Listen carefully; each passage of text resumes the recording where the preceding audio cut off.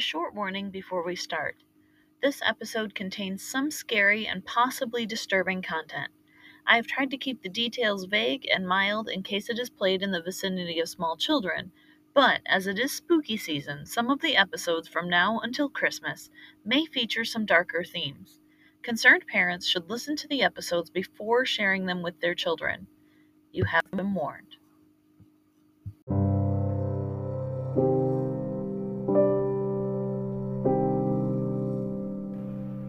True, nervous. Very, very dreadfully nervous. I had been and am. But why will you say that I am mad? The disease has sharpened my senses, not destroyed, not dulled them. Above all was the sense of hearing acute. I heard all things in the heaven and in the earth. I heard many things in hell. How then am I mad? Hearken and observe how healthily, how calmly I tell you the whole story. It is impossible to say how first the idea entered my brain, but once conceived, it haunted me day and night. Object, there was none. Passion, there was none. I loved the old man. He had never wronged me.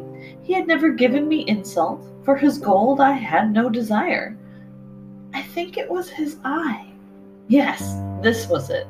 One of his eyes resembled that of a vulture, a pale blue eye with a film over it.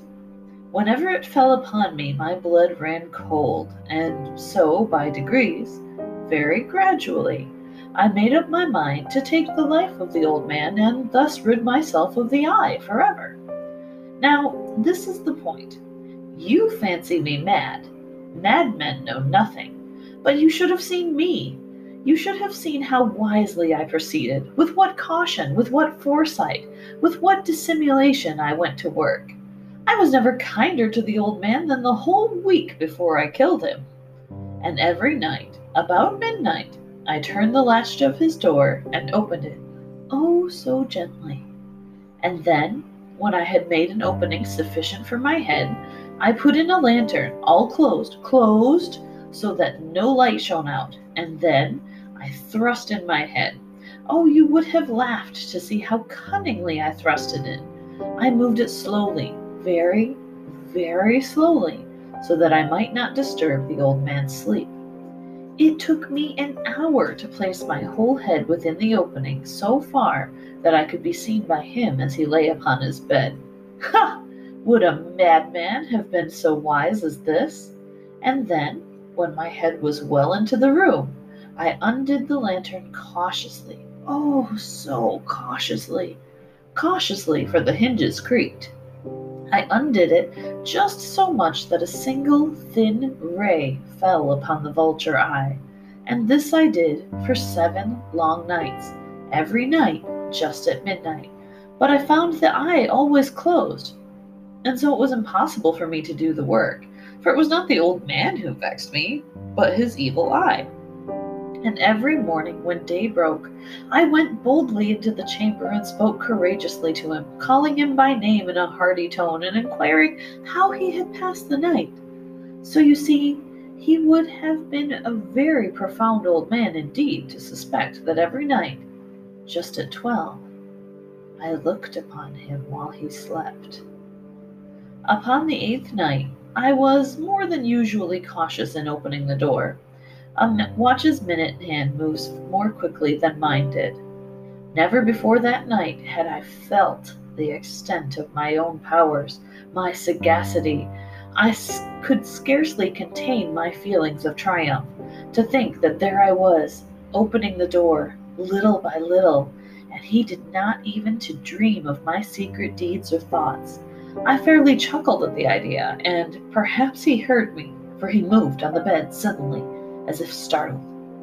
Now, you may think that I drew back, but no. His room was black as pitch with the thickness of darkness, for the shutters were close fastened through fear of robbers. And though I knew he could not see the opening of the door, and I kept pushing it steadily.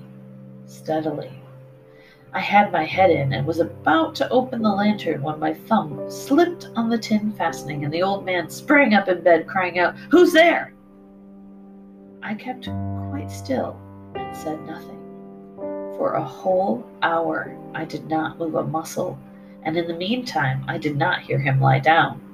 He was still sitting up in bed, listening, just as I have done, night after night, hearkening to the death watches in the wall. Presently I had heard a slight groan, and I knew it was the groan of mortal terror. It was not a groan of pain or of grief. Oh, no. It was the low, stifled sound that arises from the bottom of the soul when it is overcharged with awe. I knew the sound well. Many a night, just at midnight, when all the world slept, it has welled up from my own bosom, deepening with its dreadful echo the terrors that distracted me. I say I knew it well. I knew what the old man felt, and pitied him, although I chuckled at heart. I knew he had been lying awake ever since the first slight noise when he had turned in the bed. His fears had been ever since growing upon him. He had been trying to fancy them causeless, but could not. He had been saying to himself, "It is nothing but the wind in the chimney. It is only a mouse crossing the floor, or it is merely a cricket which has made one single chirp." Yes, he has been trying to comfort himself with these suppositions, but he found it all in vain, because death, in approaching him, had stalked with his black shadow before him and enveloped the victim. It was the mournful influence of the unperceived shadow that caused him to feel, although he never saw or heard, to feel the presence of my head within the room. When I had waited a long time, very patiently, without hearing him lie down, I resolved to open a little, very, very little crevice in the lantern. So I opened it. You cannot imagine how stealthily, until at length a single dim ray, like the thread of a spider, shot from the crevice and fell upon the vulture eye. It was open, wide open, and I grew furious as I gazed upon it. I saw it with perfect distinctness, a dull blue with a hideous veil over it that chilled the very marrow in my own bones. But I could see nothing else of the old man's face or person, for I had directed the ray as if by instinct precisely on the spot. And now, have I not told you what you mistake for madness is but an over-acuteness of the senses? Now, I say there came to my ears a low, dull, quick sound, such as a watch makes when enveloped in cotton. I knew that sound well, too. It was the beating of the old man's heart. It increased my fury, as the beating of a drum stimulates the soldier to charge, but even yet I refrained and kept still. I scarcely breathed. I held the lantern motionless. I tried how steadily I could to maintain the ray upon the eye. Meantime, the hellish tattoo of the heart increased. It grew quicker and louder every instant. The old man's terror must have been extreme. It grew louder, I say, louder every moment. Do you mark me well? I have told you that I am nervous, so I am. And now, at the dead hour of night, amid the dreadful silence of that old house, so strange a noise as this excited me to uncontrollable terror. Yet, for some minutes longer, I refrained and stood still, but the beating grew louder. I thought the heart must burst, and now a new anxiety seized me. The sound could be heard by a neighbor. The old man's hour had come. With a loud yell, I threw open the lantern and leaped into the room. He shrieked once only. In an instant, I dragged him to the floor and pulled the heavy bed over him, then smiled gaily to find the deed so far done. But for many minutes, the heart beat on with a muffled sound. This, however, did not vex me. It would not be heard through the wall. At length it ceased. The old man was dead. I removed the bed and examined the corpse. Yes, he was stone dead. I placed my hand upon the heart and held it there many minutes. There was no pulsation. He was stone dead. His eye would trouble me no more. If still you think me mad, you will think so no longer when I describe the precise precautions I took for the concealment of the body. The night waned, and I worked hastily, but in silence. First of all, I dismembered the corpse. I cut off the head and the arms and the legs. Then I took up 3 planks from the flooring of the chamber and disposed all within the scantlings. I then replaced the boards so cleverly, so cunningly, that no human eye, not even his, could have detected anything wrong. There was nothing to wash out, no stain of any kind, no blood spot whatever. I had been too wary for that. A tub had caught it all. When I had made an end to these labors, it was 4 o'clock, still dark as midnight, as the bell sounded the hour, and there came a knocking at the street door. I went out to open it with a light heart, for what had I now to fear? There entered 3 men who introduced themselves with perfect suavity as officers of the police. A shriek had been heard by a neighbor during the night. A suspicion of foul play had been aroused.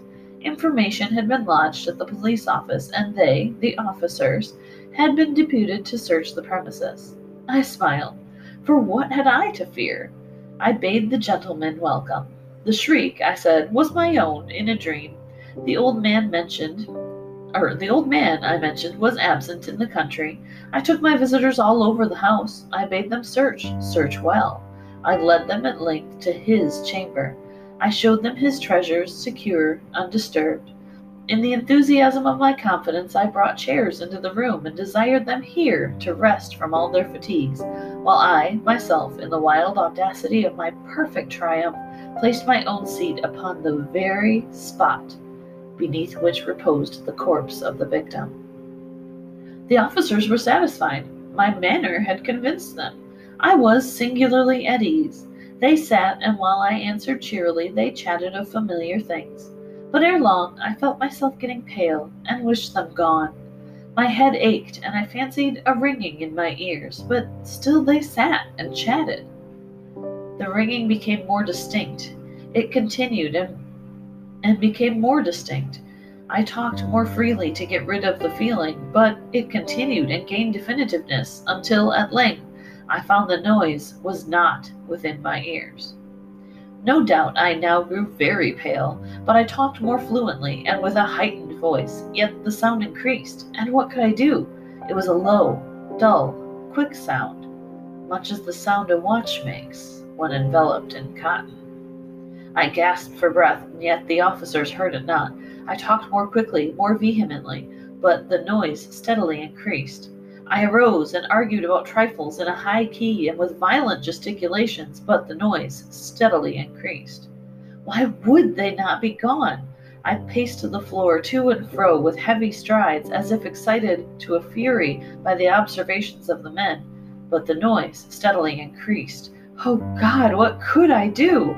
I foamed, I raved, I swore. I swung the chair upon which I had been sitting and grated it upon the boards, but the noise arose over all and continually increased. It grew louder, louder, louder, and still the men chatted pleasantly and smiled. Was it possible they heard not? Almighty God, no. They heard, they suspected, they knew. They were making a mockery of my horror. This I thought, and this I think. But anything was better than this agony. Anything was more tolerable than this derision. I could bear these hypocritical smiles no longer. I felt that I must scream or die. And now, again, hark, louder, louder, louder! Villains, I shrieked, dissemble no more. I admit the deed. Tear up the planks. Here, here, it is the beating of his hideous heart. Boy, there is just nothing more encouraging than when somebody feels the need to tell you over and over that they are definitely not crazy. I feel better, don't you? Oh boy. It is notable that the unnamed, let's say narrator rather than protagonist, says that he has a morbid overacuteness of the senses, and if you've read The Fall of the House of Usher last week, Poe seems to like this particular affliction. It kind of reminds me of misophonia, but with all of your senses rather than just hearing. In The Fall of the House of Usher, Roderick even says that it's hard to find clothes that he can bear to wear because of the feeling of the texture on his skin. Unlike Roderick, who admits that he feels unwell mentally and physically, this narrator claims very insistently that everything's fine. He's totally sane. It's all okay. So he's a little less self-aware than Roderick, who, while he was becoming unhinged, he was definitely aware of that change. This guy is pretty sure that everybody else is the problem, adding a new little splash of paranoia to a very familiar kind of illness that Poe likes to use. Now, this is one of Poe's shortest stories, and scholars believe that Poe stripped it of all excess detail to kind of steamroll the narrator's obsession and madness. We watch it, I guess snowball is a better way to describe the effect rather than steamrolling. He doesn't see the irony that while he cannot understand why anyone would think he is mad, his whole rant is a spiral of psychosis. Nor does he think it's crazy that he has emotionally separated killing the old man, who he claims to love, to the act of quote-unquote killing the old man's eye. I'm no expert on how to human, but to disassociate your victim from his own eyeball is not a normal way to think. The relationship between the killer and the victim is unclear, just as the killer is never given a real name. Poe liked to leave a lot of his main characters nameless, which is kind of weird, and I do find it weird too that the relationship between these two is never clarified. There's a lot of people that think that it's kind of a master-servant relationship, that maybe it was the person's valet, since it does seem to be a person of some opulence, but there are others who suggest that it's a father-son relationship. Either way, it's clear that these two have known each other for years, and the younger man, I assume it's a younger man since he calls the guy the old man, has obviously been in a caretaking position of this person for quite some time. So it's kind of weird that it all just boils over right here. I guess it does kind of raise your awareness that you can never be, totally sure what's happening in the mind of the people around you. You don't know, despite how friendly or caring they may seem on the outside, you don't ever really know what they're thinking. And this kind of plays into that kind of fear where somebody very close to you, somebody who you depend on, who has known you for years, may just be, let's just say, plotting events that are not in your best interest, I guess, Now, I don't know if anyone else likes to view this story from the perspective of the policeman rather than that of the madman, but it makes the story completely hilarious. Just if you ever go through and reread it, but think about it from the scene where the policemen enter the home, picture the entire story from their perspective. I don't know, I heard somebody read the story out loud a few years ago, and ever since then I can't get the policeman's perspective out of my head, because the narrator is insisting, I'm not crazy. I don't know why you guys would think I was crazy. I just wanted to kill this man's eyeball, and if it happened to involve killing him, that's fine. I wanted to kill the eye, guys.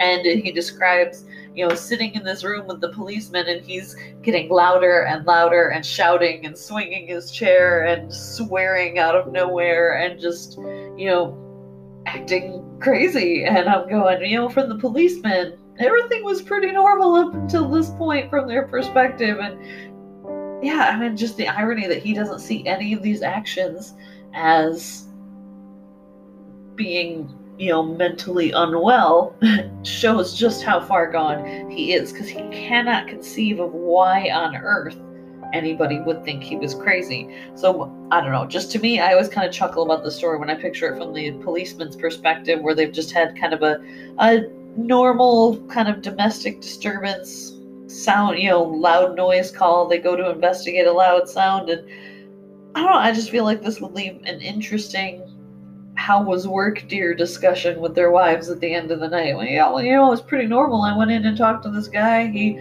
shouted, and it turns out he says he was just having a nightmare, and then he just starts going crazy and swinging furniture around and shouting and stuff. I don't know. It had to have been a funny story for these three policemen. Thank goodness they didn't go into the home alone, as you sometimes see in these kind of stories, right? But I don't know. It's a different perspective to look at the story from, and I just can't get it out of my head how weird and surreal it would be to go into this man's house as one of the police officers. And the irony that this person is absolutely 100% sure that they are sane, and they're clearly not. I wrote an essay in high school, creative writing class, about how crazy people don't know they're crazy, and so theoretically we could all be crazy and simply not know it. And then the fact that I don't think I'm crazy could be proof that maybe I am. And this short story has always given me kind of serious vibes to that effect, where this narrator is so certain of his own sanity, which clearly we as the readers, just from his monologue alone, know to be pretty shaky grounds for his argument. Anyway, thank you so much for tuning in today. I hope you enjoyed our Halloween season specials as much as I have. Halloween and Christmas are my favorite times of the year to make this podcast, so I really hope you've loved spooky season. As we get into Christmas time and more festive stories, I'm super, super excited about it. And thank you so much for tuning in today. I hope you have a wonderful, wonderful weekend. Please like, subscribe, and share this with anybody you think would be interested in some spooky stories for Halloween. And, be safe trick-or-treating this weekend, guys. Bye.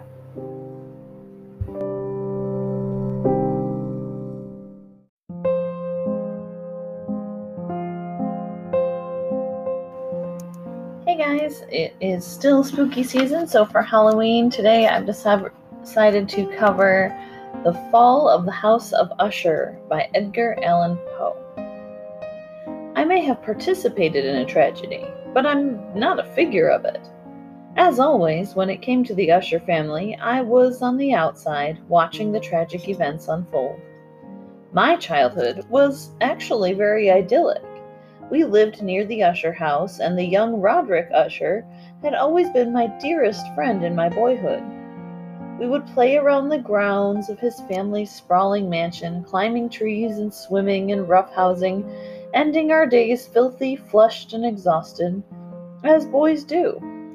Roderick's sister, Madeline, preferred more indoor pursuits that suited her introverted nature, but still my memories of that place are all happy ones. Life had gently pulled us apart, as it does, and it had been many years since I had seen my dearest friend. I was very surprised to suddenly receive his letter, surprised and distressed. His letter said that he was very, very sick and needed me to be there with him to lighten his struggle.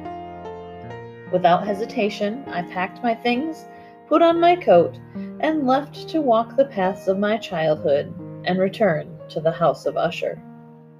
The House of Usher referred to the ancient lineage of the family of the ancient prestigious family that occupied the mansion of the Usher family, which people referred to as though the house and the family were one and the same. I rode my horse past town through the once cheerful flower-lined road, which turned dark and gloomy. It was a jarring shift from my childhood memories. As I came upon the grounds, I was struck in the face by the color gray.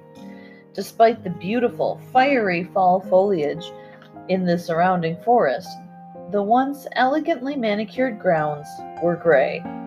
On the manor, gray-green moss climbed the crumbling gray stone up to the gray sky.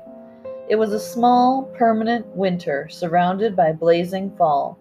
No deep red maple leaves, no jolly orange pumpkins, just cold, stretching, aching gray. It filled me with sadness and dread to know that the Usher family rarely left the grounds, and were self-imprisoned in this melancholy tomb. While the home still seemed as magnificent as it was gloomy, if you looked closely enough, you could see a long, zigzagging crack that crept from the very top of the mansion down, down, down to the gray lake over which the House of Usher was precariously perched on a gray rock. When I entered the house that was once a home, a servant led me through the mournful gray halls to find Roderick himself, but I could barely believe that this man was once the boy I had known. The general color and structure seemed correct, yet there was a pale, sunken frailty that made him nearly unrecognizable. Still, he greeted me with a cheerfulness that seemed like it must be an act except for the sincerity in his eyes. After some mandatory small talk, Roderick told me of the troubles he had summoned me for. He had developed a morbid sensitivity of the senses. The scent of flowers assaulted him, music caused him pain, and even the blandest of foods was unbearably overpowering. My friend was sure that this condition would kill him, though I personally thought that the hypochondriac could do with some sleep, food, and a vacation to see more cheerful sights. Halfway through the conversation, the equally thin but lovely lady of the house, Madeline Usher, wandered through the room without a word or even a glance in my direction. She swooshed in one door and out the other, silent as a ghost. When I sent a questioning gaze to Roderick, to my shock, I found him covering his face and sobbing. According to him, she was also terribly ill.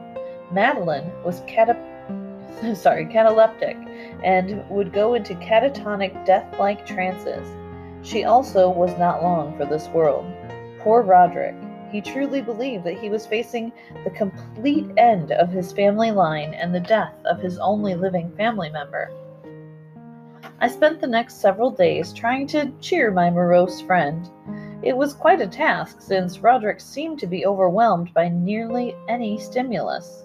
Sometimes he would just seem to come out of his gloomy fog only to suddenly be snapped back into it. We read together and pursued quiet means of soothing him as the doctors wove in and out of his sister's room, each with worse news than their predecessor. I was not surprised one night when Roderick told me that Madeline had passed away, though I was surprised by his solution. Catalepsy was quite rare, and Roderick didn't want any of the fascinated chain of doctors to desecrate his sister's grave in order to study her. As such, he resolved to keep her mortal husk in his family dungeon for a few weeks rather than the family plot, so that when she reached her final destination, she would be too far gone to disturb. Thinking back on the barely contained interest of the doctors, I agreed to help him. That very night, we carefully hauled Madeline down into the only part of the house that I had never dared visit as a boy, the dungeons. When we at last reached the vault that would be her temporary grave and made to nail shut the lid, I was struck by a revelation. It was natural for siblings to resemble each other, but Roderick and Madeline were shockingly similar. Catching my glance, Roderick muttered something about the two of them being twins. It seemed strange to me that this was a new fact, despite having known both of them for most of my life. Considering their uniquely close bond, I suppose I should have assumed, if not known, this fact about my friend and his sole companion for many years. We nailed her coffin shut, then closed it behind the cold iron doors of the vault and went back to bed. Madeline's death triggered a change in my already gloomy friend. None of our previous pursuits gave him happiness or even peace any longer. He painted dark, chilling, abstract paintings that made me shudder with their intensity. He never spoke his sister's name. It seemed that his grief had consumed what little was left of him. All the while, the growing storm grew closer. It finally hit at night, thundering and rattling the windows, waking me from my deep sleep. As I slowly left the room, trying not to awaken my host or their staff, I was caught up by Roderick, who was energized and agitated. "Have you seen it?" he asked, and before I could ask what he was talking about, he flung the windows open and shouted, "You will!" Outside, the manor was surrounded by cloud upon cloud of glowing gas that he was sure was of some ghostly origin. I tried to calm Roderick and reassure him that it was simply an electrical phenomenon caused by the storm. "Let me read to you," I suggested, "and help you find peace." I chose a fairy tale and jokingly called it an old favorite, as Roderick tended to prefer more instructive or philosophical works. I was surprised, as I read, that the events in the book seemed to be manifesting in the real world. As the knight in the story cracked through the wooden gate barring his way to the princess, from somewhere in the house I could hear the splitting of dry, ancient wood. When the hero smashed the dragon's metal-plated head with his spiked lance, I could hear the screeching of metal on metal and the scream of the dragon's agony. I shook my head, trying to clear it. Was I going mad too? Was this place slowly unraveling me, too? I met Roderick's gaze. You heard it, too, didn't you? He asked. It's her. We have buried her still alive, and she rises. I was about to tell him that was absurd, when over the din of the roaring storm I too heard the approaching steps on the landing. She comes! Roderick cried, trembling and shuddering. I flung open the door to the hall to prove to both of us that there was nothing there, only to open it and find Madeline. Her white funeral shroud was stained with filth and her own blood. Her emaciated body was injured and broken from her struggle to escape her casket and her iron vault. The sounds I heard during the story suddenly made a lot more sense. I just had time to register this when Madeline went from slowly reeling on the spot to screaming like a banshee and flinging her body at her brother, who was still trembling with fear. The twins slammed together and reeled on the spot, then crashed to the floor, both dead. I don't know what came over me. My mind blurred away as raw horror tore through my limbs, which seemed to launch me through the corridors and out of the house. My eyes felt like they were frozen open. My heart hammered. I gasped and gasped, but never seemed to catch my breath. My ears felt as though they were stuffed with cotton, and I heard nothing but my own heartbeat until I flung myself out into the storm, and the cool rain hit my overheated face. Slowly, as my pulse calmed and my vision untunneled, the sounds of the outside world were able to creep back into my brain. Among the chaos of the storm, a mighty crack shot through the air, jolting me to my bones. The mansion split along its dreadful crack, and the broken pieces collapsed with a groan into the black lake below, which swallowed every fragment eagerly. Like all Edgar Allan Poe stories, you can find this one on YouTube, read by Christopher Lee, whose voice is much more, resonant and effective than my kind of nasal Midwestern voice. You can't outvoice that guy. I don't know. Maybe James Earl Jones would give him a run for his money, but he has a beautiful voice, had a beautiful voice, and his reading of these different Edgar Allan Poe stories is truly magnificent. I definitely recommend you play it in the dark on Halloween night for full effect. It's absolutely beautiful. But if you're looking for something a little more lighthearted and you don't mind a little salty language, there is a YouTuber that does something he calls Thug Notes versions of classic literature, and that is absolutely hilarious, not only because of his using gangster speak translation for these classic literature tales, but also because of his kind of gleeful delivery of such creepy, dark content. It's absolutely hilarious because he's just smiling and giggling away as he talks about these twins just destroying each other. I don't know, it's really funny. It made me giggle. The guy he seems like a really funny guy. But of course, for the best version of the story, read the original by Edgar Allan Poe. Please like, subscribe, and share this show with the story lover in your life, and I can't wait to see you for more of Spooky Season here on Southern Fried Storytime. Thanks again for tuning in.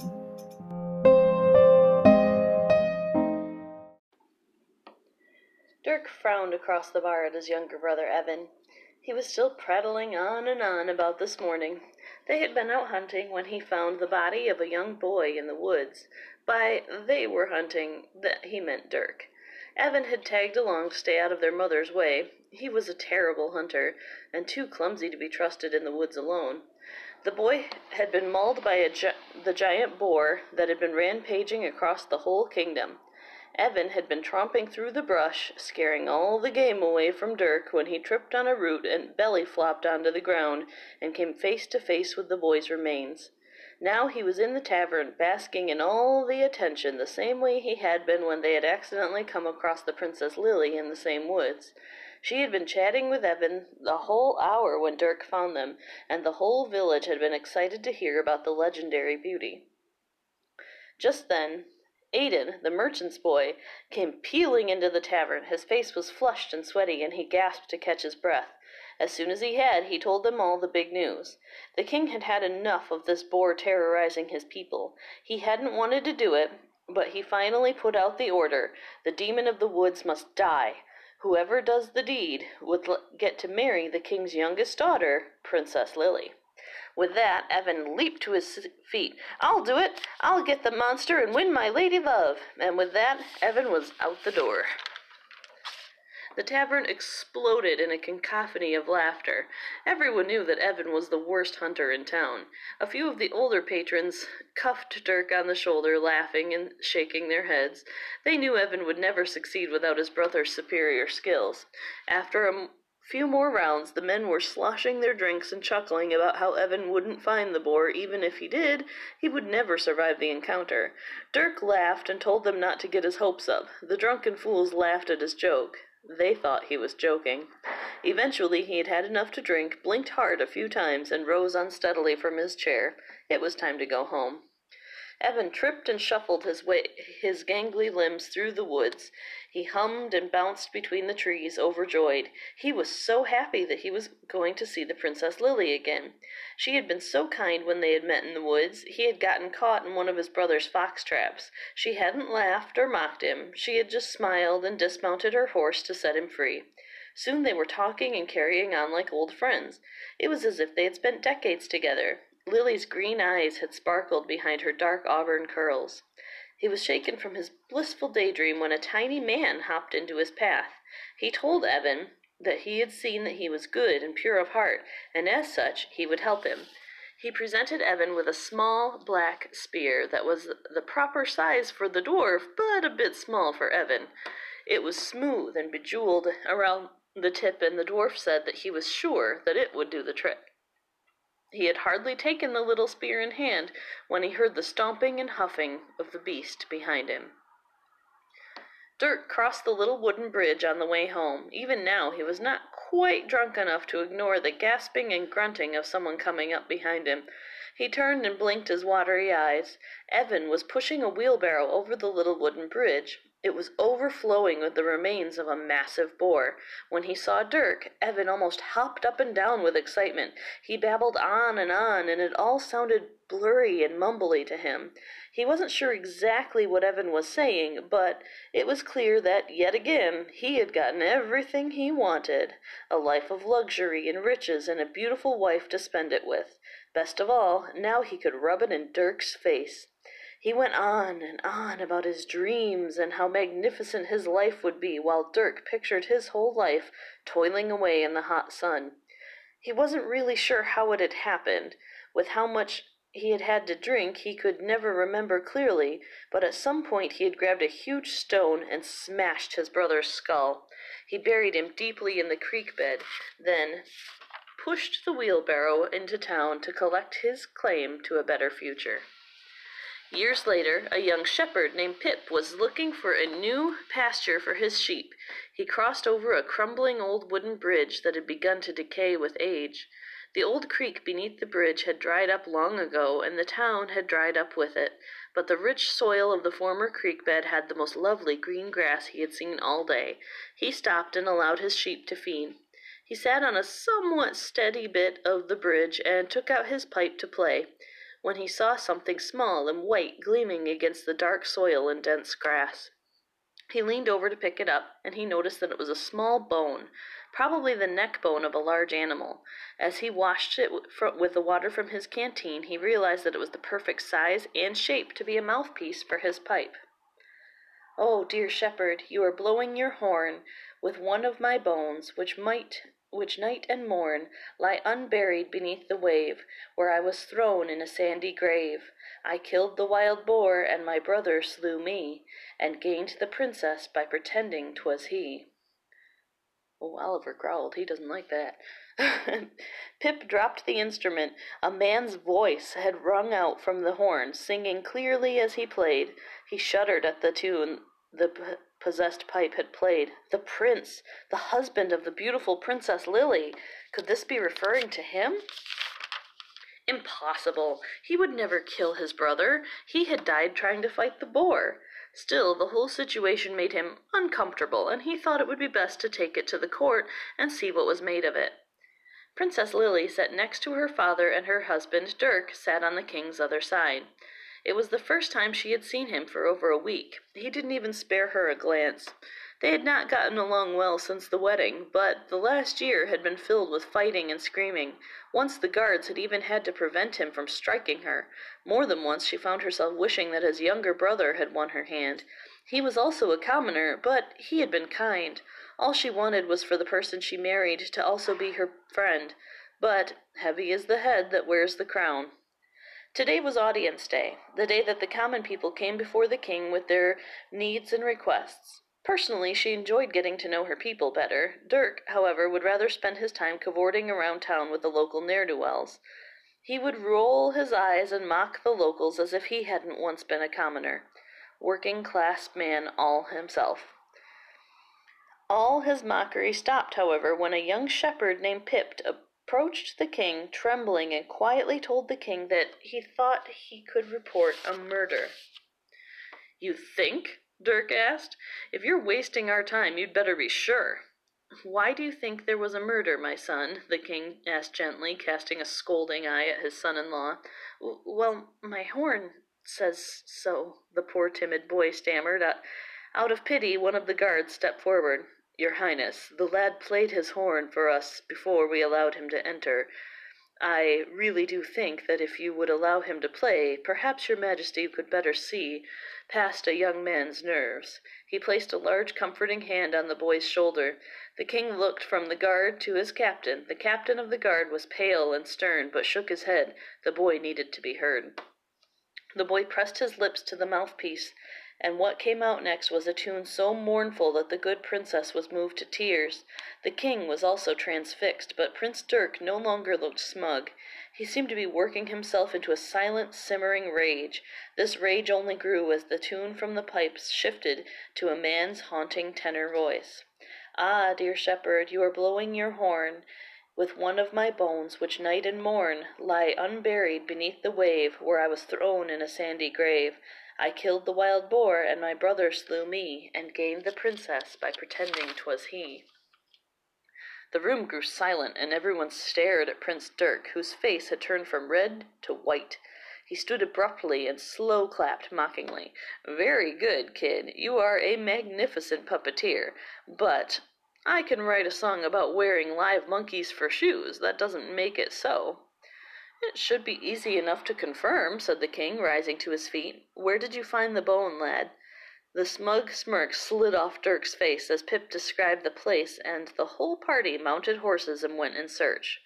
When they arrived at the creek, they dug into the black soil, and soon enough they found Evan's remains, perfectly intact except for the missing neck bone that was in the shepherd's pipe, and the hopelessly shattered skull. Dirk had been growing more and more uncomfortable through the whole search, and was panting in frustration as the king announced confidently that this was not the work of a boar. He looked at his son-in-law. "Do you have anything to say about this?" he asked. He was hoping for a denial, for any reason why his own family couldn't be responsible for this tragedy.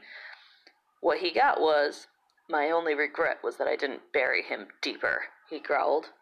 With that, the older brother was hung for murder, the younger brother was given a proper burial, and Pip was allowed to keep the mouthpiece for his horn, but it never sang again. Hey everyone, Lemonade Mermaid here, and this week's story was The Singing Bone. This is a shorter one, but it's pretty interesting to me. I think it really appeals to our sense of justice as a society. You know, we see many crimes happen, and probably less since the advent of DNA, but many crimes happen where the proper person is never really brought to justice for it, even if it's like a minor crime, like somebody telling a lie about you. And so stories like this were often told in fairy tale times, and while they're not romantic, they're not, they don't have a moral per se, they kind of are made to cater to our desire for justice to be served, for people who have done wrong to be held accountable for that, which doesn't always happen in the real world. And while the fairy tale world is a place of darkness and scary things, your crimes do have a way of kind of catching up with you in the fairy tale realm. So this story is here to kind of satisfy that sense that the truth always comes out and punishment is always dealt to evildoers when someone does wrong. Stories like this help us feel that in the end everyone gets what they deserve. But since this story obviously didn't turn out too well for Evan, I'm going to ask you, think of your own sins, your thoughts, your angriest moments. Think of what you do when no one is looking. Do you really want to get what you deserve? I know I don't. And so in that sense, maybe we should be a little more relieved that we don't live in the fairy tale world. I'm not saying I've squished a guy's skull with a rock. I'm just saying none of us are perfect enough to deserve the comforts that the heroes often get in these fairy tales. I did kind of read through today's story a little quickly. It's because while Bailey has gotten over her cold from last week, now Oliver seems to have the exact same cold, so I'm trying to kind of read and finish up before he starts coughing, because it does sound much worse than it is, and since he's got all the same symptoms, I'm guessing it's the same cold as his sister, so he'll probably be beyond it in about a week, but it's not the most attractive sound, so I'm trying to get this done before you have to hear any of that. And he's taken a nap, so he should be feeling much better later. If you like this podcast and you would like to hear more fairy tales, please like and subscribe to help me beat the big tech algorithms. If you really want to help in the most meaningful way, you could partner up with me by contributing on my Patreon page. That's patreon.com/southernfried, which has many different tiers. You can join for as little as $1, and there are special benefits and special extra content that you get by joining us at patreon.com, and it just kind of helps keep this podcast going. So I would definitely appreciate any help that you'd be willing to contribute if you can. I don't want to, try and push you beyond your means. I know a lot of people aren't able to work right now, and so I know that we're all kind of stretched pretty thin these days, but if you aren't able to contribute financially, again, I'd just be really grateful if you would like and subscribe. It costs you nothing, and it would really, really help me. You can also follow my video segments on Rumble, where they are also under the name Southern Fried Storytime. Thank you so much for tuning in this week. It was a pleasure to talk to you. Next week we will continue along our Halloween specials with one of my favorites. We're going to do The Legend of Sleepy Hollow next week, so I expect it to be quite a bit longer, which will kind of make up for these last 2 weeks that have been a bit on the short side, but I've known all the way through building up to The Legend of Sleepy Hollow that was going to be a pretty long segment, and I hope you look forward to it as much as I do. Have a great weekend.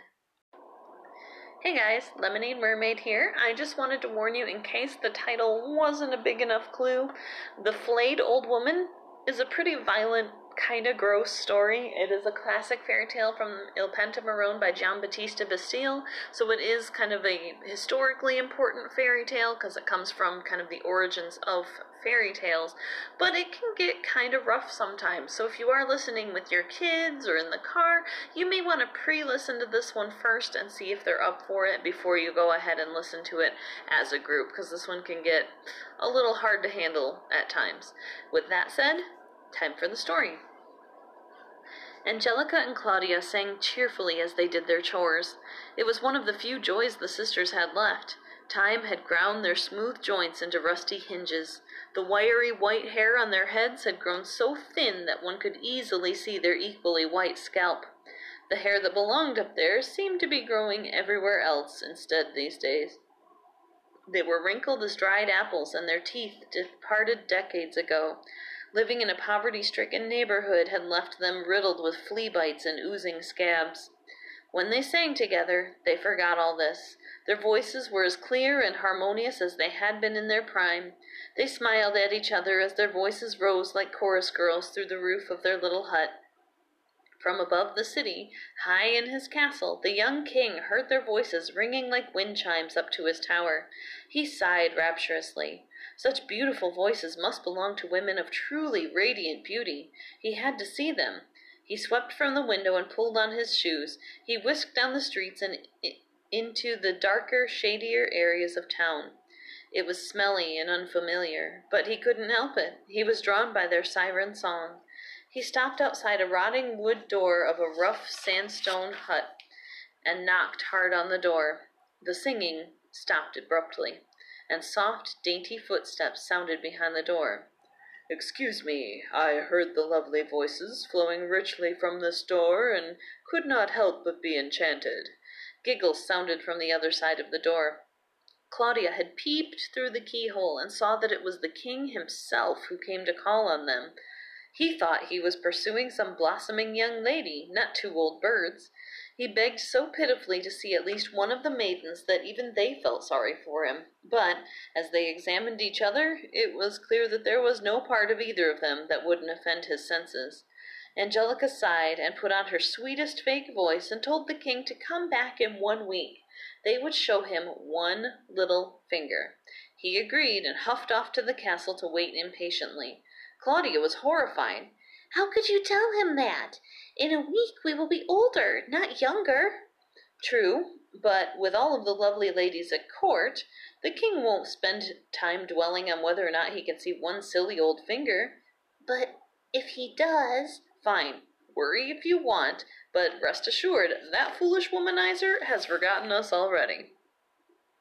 And worry Claudia did. She chose the littlest finger on her left hand and tried to make it look younger. She coated it with honey and syrup, she sucked it and coated it with beautifying oils, and just hoped that Angelica was right. Alas, she was not. 1 week later, on the hour, the young king was back at the door. Apparently, Mother was right. Nothing is more attractive than a little mystery. Claudia put her little finger through the keyhole of the door, and the king kissed it. More intrigued than ever, he began to beg them to come back to his castle and meet with him tonight. Claudia and Angelica declined. However, the king's pleas became demands, and his demands became orders under threat. Claudia shot a panicked look at Angelica, who kept her cool. "Oh, my king, I would be far too embarrassed to be seen in your great palace, but since you leave me no choice, I will come. However, you must keep all the lights off, not one candle, because I'm so terribly shy and unworthy." The king agreed and rushed home to prepare his staff for the strange meeting and make himself presentable. Once he was out of earshot, the sisters got to work. Claudia helped Angelica pull all of her extra skin back behind her back. Then she used twine to tie it behind her. This pulled her wrinkles smooth. After this, Angelica grabbed a hairbrush and Claudia grabbed some tweezers, and they fixed the sparse hairs on the woman's head while removing the others that had settled elsewhere. While plucking the wiry white hairs from Angelica's knuckles, Claudia noticed that her sister's fingernails were long and jagged, with a thick, smelly layer of black filth under each nail. She sighed and wished they had more time. Angelica quietly entered the pitch-black ballroom in the high tower of the castle. Still, the sound of her shoes against the floor seemed to echo with startling volume. She heard the king's equally loud approach as he ran his fingers over her face and kissed her.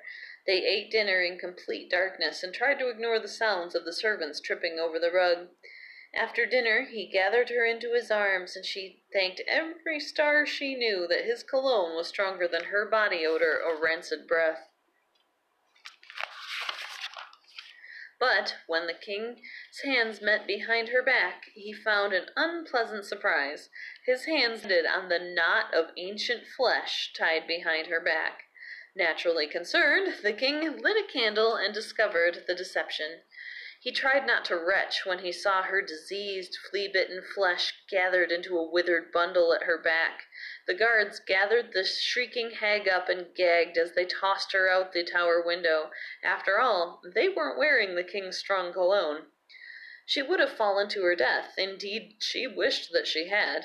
But instead, the bundle of skin on her back had come loose, and Angelica was painfully caught in the claws of a nearby tree. There she hung, clothes torn to ribbons, hanging from her own loose, bloody flesh from a tree, when a group of fairies who lived in the woods happened by. Their laughter at her expense tinkled through the air like little bells. As pleasant as the sound was, Angelica couldn't help but cry harder.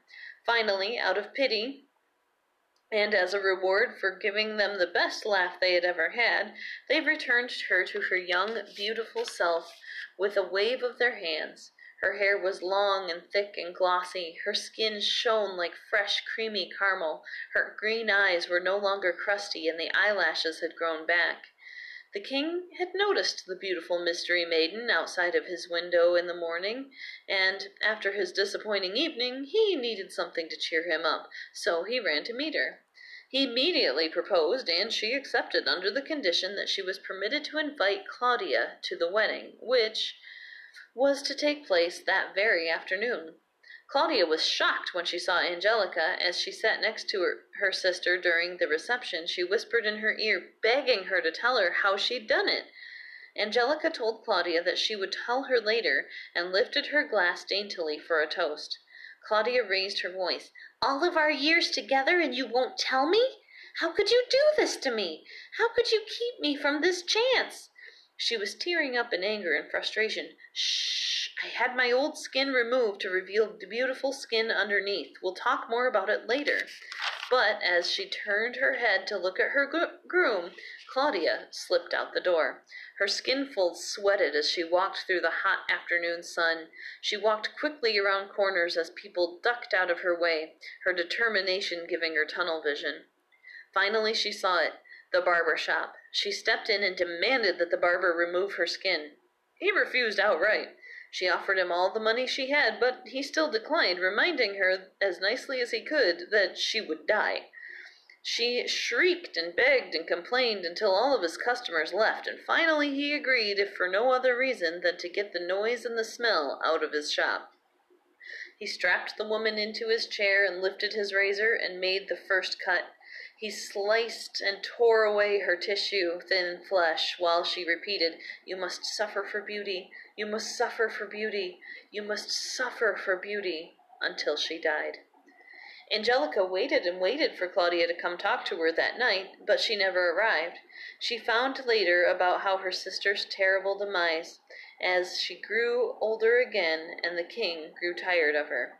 This time she had to reach her elderly years alone, waiting to see her sister again. The purpose of this story was to warn people both about vanity and envy. I first encountered it in the movie Tale of Tales, which is another name for Il Pentamarone, and the story kind of disturbed me. It's funny because the actual written story of the Pentamarone has several stories in it, and they only chose like 4 or 5 for the movie, and I don't know why they chose this one in particular, but to me, just the idea of having your skin kind of peeled off from you is terrifying and atrocious. So, you know, to me, that's pretty disturbing, but but they went ahead and put it in the movie, and I don't know, I guess it's just, to me, because there are so many nerve endings in the skin, the idea of this happening is, I don't know, it just truly freaks me out, guys. Oh my gosh, it's just terrible. The process of flaying was used as a medieval form of torture, but it was incredibly rare for them to do it because it was kind of a extreme, long-term, terrible thing to do. It took so long to do it. It wasn't like pulling out somebody's fingernails that you could accomplish in a few minutes to a few hours. This took days. The victim would first be soaked in hot water to loosen the skin from the muscles. Then large cuts would be made in the victim's body so that then large sheets of flesh could be torn off the body of the victim. This would be more meticulous, and it takes a lot of time, and so, you know, obviously it's incredibly painful, so it's usually kind of a last resort as far as choosing torture methods. Last parts of you to be peeled would be the places like your face and hands, places with lots of little bitty corners and stuff to work around. And so they required a little more care, but also those places tend to be the places with the most nerve endings, so this would be where it would also hurt the most. This makes this one of the most, if not the very most, painful way to die. So, yeah. It's pretty awful. If you're wondering why she went to the barber to do this, some of you who are more familiar with kind of America's Wild West history will be familiar with the concept that the barber also kind of performed minor surgery back in the day. So if you needed a bullet removed and a haircut and a shave, you went to your barber. He can handle the whole job. And so while it seems weird to modern audiences that she went to the barber to have him, skin her alive, first of all, consider it's weird that she went to anybody to have herself skinned alive. So, secondly, for the barber, minor surgery was just another day. I mean, I guess he's got the razors there, so why not? Now, the funny thing about flaying is you can actually survive the actual flaying process. If you survive the blood loss and the shock of having your skin removed from your body, you have to remember, if you've watched my YouTube channel, your skin is the largest organ in your immune system. So as soon as it's gone, hypothermia and infection almost always follow. So it may take several days to die, but truly no one can survive without their skin. Death is the inevitable end result. It just doesn't happen as soon as you probably hope it would in that situation. So this comes from the Pentamerone, as I mentioned, by Giambattista Basile, also known as Tale of Tales. It is framed as a series of stories within another story, so think kind of your Arabian Nights / 1001 Nights, how it's the story of Scheherazade, and inside that story she tells all of the Arabian Nights tales. This is very similar. It has to do with a princess who's had her throne stolen by a servant. That servant then demands that people tell her stories, or else she will kill her unborn child, who is the heir of the king at this point. So, of course, everybody wants this heir to survive, so they begin telling her stories, and this is what comprises the Pentamerone, which is one of the oldest collections of fairy tales we've ever had. It has beloved kind of stories that we all know, like Cinderella, Rapunzel, and Puss in Boots. And then there's this one. It's weird, it's creepy, it's painful to listen to, and so it's perfect for starting out October. Interestingly, I have read several versions of the Pentamerone, and this tends to be one of the tales that doesn't always make the cut. It's in some versions of it and some translations of it and not in others, so I'm not sure if it's kind of like they did like the Grimms, where they just kind of, edit out some of the yuckier bits here and there, and that happened to be this whole story, or if just children's collections don't want to include this one, which to me is totally understandable. The story emphasizes many, many times how disgusting and ancient these old women are, and it also is pretty graphic about the flaying process and the old lady's skin bundle gathered behind her back, and just, it's a rough story, and I actually kind of toned down a couple parts of it. There is a lot of kind of adult relations and implications surrounding the king, and it's just not cool. So I figured there's really no point to that, so I edited that out for today, because some versions have the adult relations in it, some versions don't, so I figure why put that in if we don't need it for this particular story. As you may have guessed from my choosing this particular uncomfortable tale, that this October I am having a frightful fairy tale fest, and what I'm going to do is pick out some fairy tales, fables, local legends, stuff like that, that are just a little on the creepier side than what I would normally like to do, which is saying something, because a lot of these older stories are kind of creepy or gross, and I'm going to take those and make those the highlight for the entire month of October. I've already picked out a bunch of spooky stories that I'd like to share with you, and I'm really excited about it. I hope that you enjoy it if you like creepier stories. The Flayed Old Woman isn't creepy in so much that there's like a haunting or a ghost or anything like that. It's just creepy to me just because the idea of having all the skin removed from your body. You could never touch anything again. The amount of nerve endings, like I'm kind of a wimp when it comes to like a blister or a burn, so I can't imagine all of my skin removed and my nerves exposed. But they say that since most of the nerves are in the skin itself, once it's been removed, the process actually isn't all that painful anymore. I don't believe that. I think that's a big fat lie right to my face. I think that would be one of the most painful things on planet Earth. So if you want to hear more creepy things, spooky things, or just kind of uncomfortable things, keep listening for October for our Spooky Story Fest. I am super excited about it because this is one of my favorite times of year. And then, I don't know, I'm thinking about maybe around Christmas doing something similar with more Christmas-themed stories, which will be fun because historically, Christmas stories were actually ghost stories too. Prior to Charles Dickens's The Night Before Christmas, The Christmas Carol. Night Before Christmas was a poem. Totally different thing. I'm getting excited here talking about spooky stuff.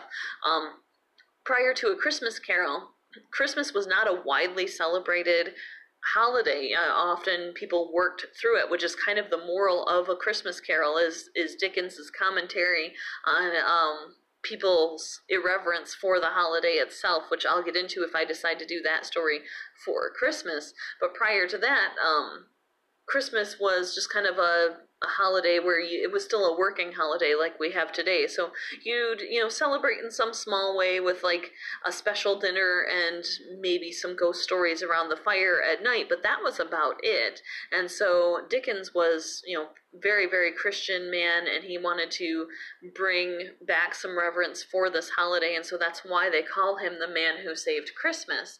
And so that would be an interesting story to leap into for Christmas season. But so if those end up kind of having a spookier note too, just like my Halloween stories, I'm not deviating from the Christmas plan. It was actually that way for hundreds of years. So hopefully you'll enjoy my theme, sticking with kind of spookier theme for October and, possibly December now. We'll see. If you want to continue to listen, my episodes are for free every Friday on your favorite podcast platform. If you want more stories from me, photos, and blog posts, you can subscribe at patreon.com/southernfried. There I have a short story that I write every Wednesday. I do videos on Rumble every Monday. I have pictures from my travels and blog post every Thursday. So I love sharing that with you. It's a ton of fun. Please subscribe. It really does help me kind of keep the podcast going.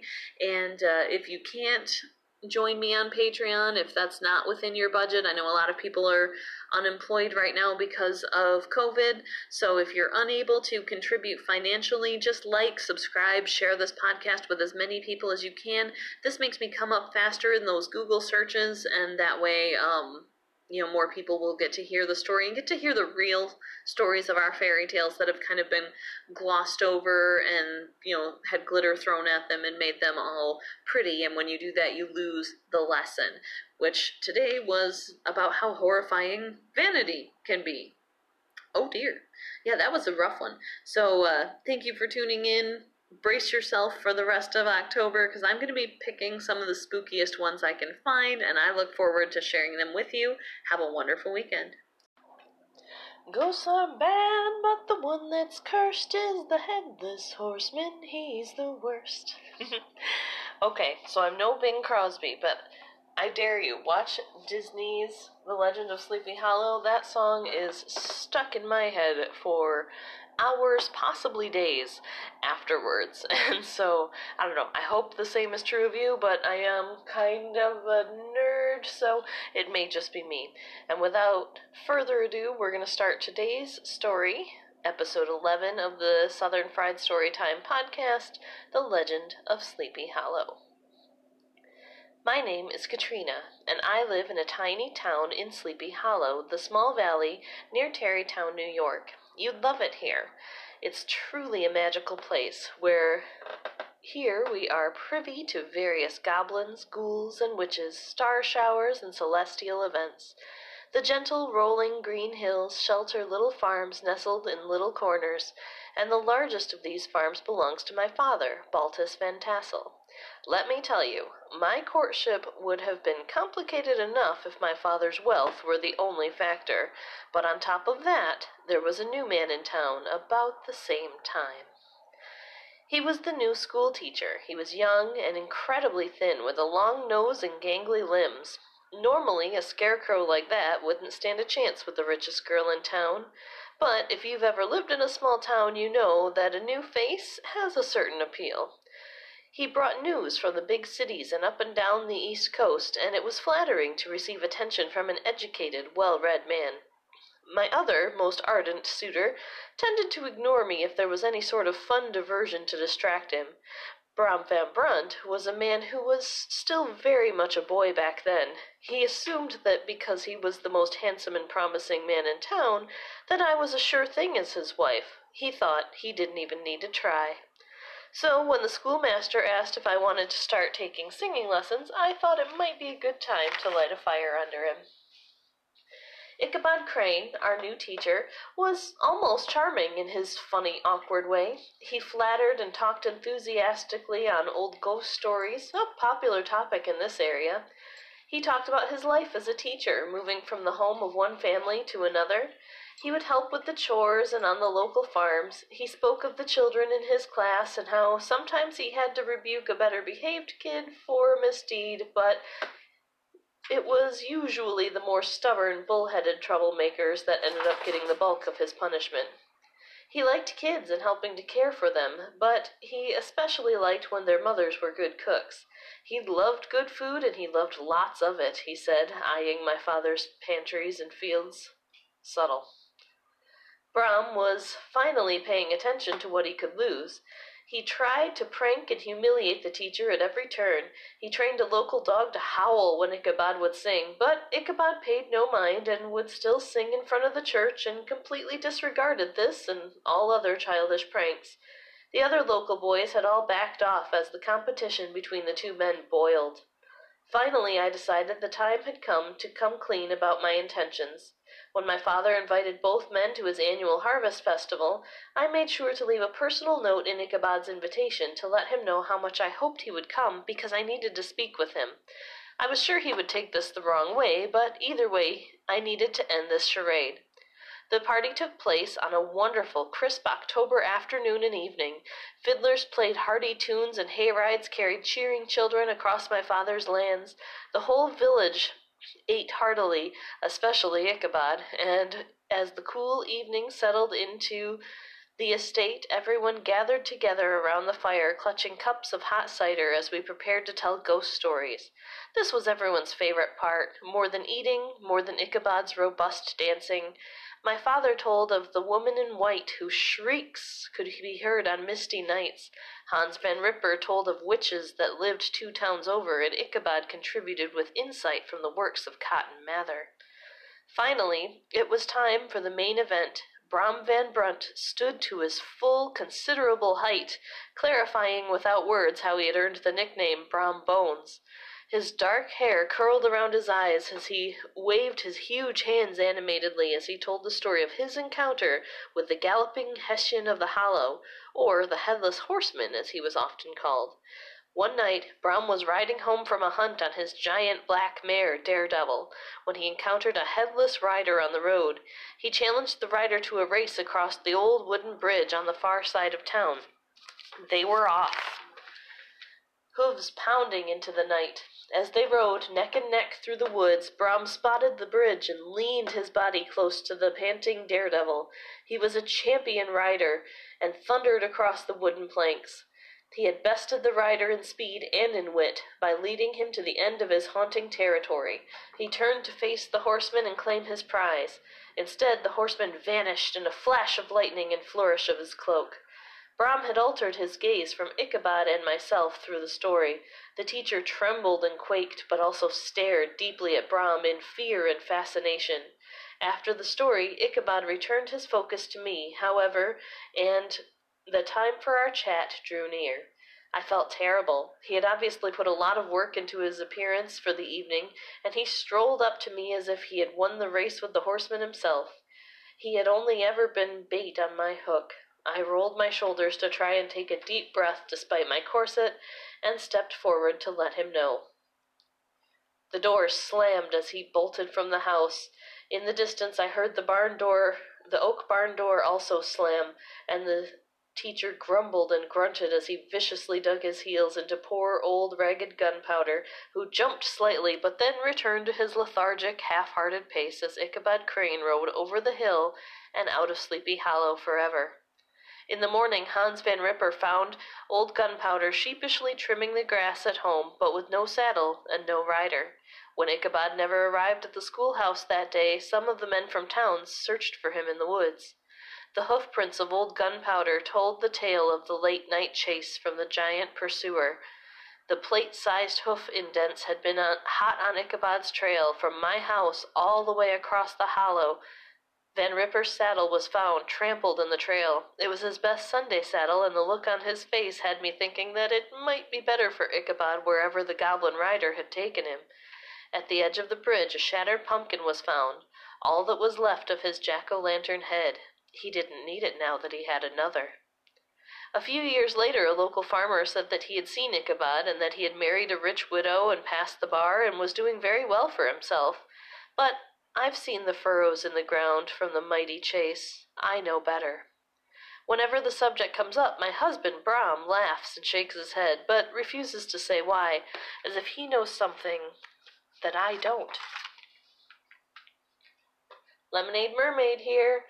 Disney lied to you. This is my Disney lied to you portion, I think number 2 or 3, and this one's actually a little bit less shocking because Disney's version of The Legend of Sleepy Hollow is actually incredibly close to the original. I was impressed because, Disney has a reputation for fabricating and silver lining a bunch of the old stories, and that's usually the case, but in the case of today's story, Disney was actually pretty faithful to the tale. They did deviate in a couple places that I'll point out to you here, and if anything, while usually Disney's deviations make a story more tame, in this week's version they actually made it a little bit scarier than the original, which is kind of funny to me because it's kind of the reverse of what they usually do. First of all, in Disney's animated short, The Legend of Sleepy Hollow, from the Tales of Ichabod and Mr. Toad, Sleepy Hollow is the name of the town in which Ichabod arrives, whereas Washington Irving states clearly in his book, Sleepy Hollow is the valley in which the village rests. It's not the name of the village itself. So that's a pretty small distinction, and since this video clip is kind of a short directed at children, it makes sense to just not waste time clarifying all of that, because Irving in his original book does go into huge detail as to where exactly in New York this town is, and where Sleepy Hollow, the valley, is, and where it stands in relation to Tarrytown, and it's pretty detailed and complicated in the book. I strongly urge you to read it. It's an incredibly good one. Just as a side note, though, I do encourage you as a parent, if you're going to let your child read it, make sure you read through it first and maybe have a talk with your kids about the different perspectives people had kind of at the beginning of our country, because there is, at least in my version of the book, use of the N-word, I think just once in the story, and of course back in that time that was pretty acceptable language. Even people would call themselves that word, but nowadays of course it's completely inappropriate. So if your kids are younger, I would either read this aloud to them and edit that word, or explain to them kind of the difference in that word and how it was viewed today versus back then, because of course if we pretend history never happened, then we never learn from it. So it is important to include history for our children, but at the same time it is a word that maybe you want to have a conversation about, particularly in today's climates, just so younger kids don't use it and find themselves in a sticky situation. Let's see here. Another difference between the Disney version and Washington Irving's version is that Disney left out all references to Ichabod being a fan of Cotton Mather, who is actually mentioned several times in Washington Irving's book. I think in my copy they bring up Ichabod's interest in Cotton Mather 2 or 3 times, and Cotton Mather was actually a Puritan minister during the Salem witch trials, and it was his works that allowed the use of spectral evidence to be used in court. That is, evidence where people believed that somebody's specter could leave their body and therefore persecute a accuser of witchcraft in the stands while they were accusing somebody who was on trial. So let me make up a name. Say Sarah Smith was being accused by Jane West of witchcraft. Well, Jane West could pretend that Sarah Smith's specter or spirit was, scratching her or slapping her while Sarah Smith was on the stands herself. And so this kind of changed the Salem witch trials and escalated them pretty quickly because they were allowing people to use evidence that was not actual evidence, but probably really just, pretty good acting on the part of overdramatic teenage girls. So his insistence on the use of spectral evidence really turned the Salem witch trials from kind of a low simmer to a rolling boil. It made it a much easier thing to kind of accuse and successfully get someone in trouble for or executed for being a witch. So Cotton Mather's book, had a lot to do with witchcraft and sorcery and goblins and ghouls and all of that kind of thing, and how to find them, how to tell if somebody is a witch, how to punish somebody for being a witch, how to exorcise somebody who may be practicing magic, that kind of thing. It was very detailed about all of that kind of stuff, and it was pretty influential back in the time. And so this is something where, if you're not from America, I do have a lot of listeners, like 15% of my listeners listen from other countries. So if you're not from America, this might be something that is a little different to you as far as our history goes. I know in Europe they had their own witch trials, but I doubt the works of Cotton Mather had much of an influence over there. I mean, that was a pretty long way for a book to travel back then. But here, he was a pretty controversial figure and who holds kind of a controversial part in our history.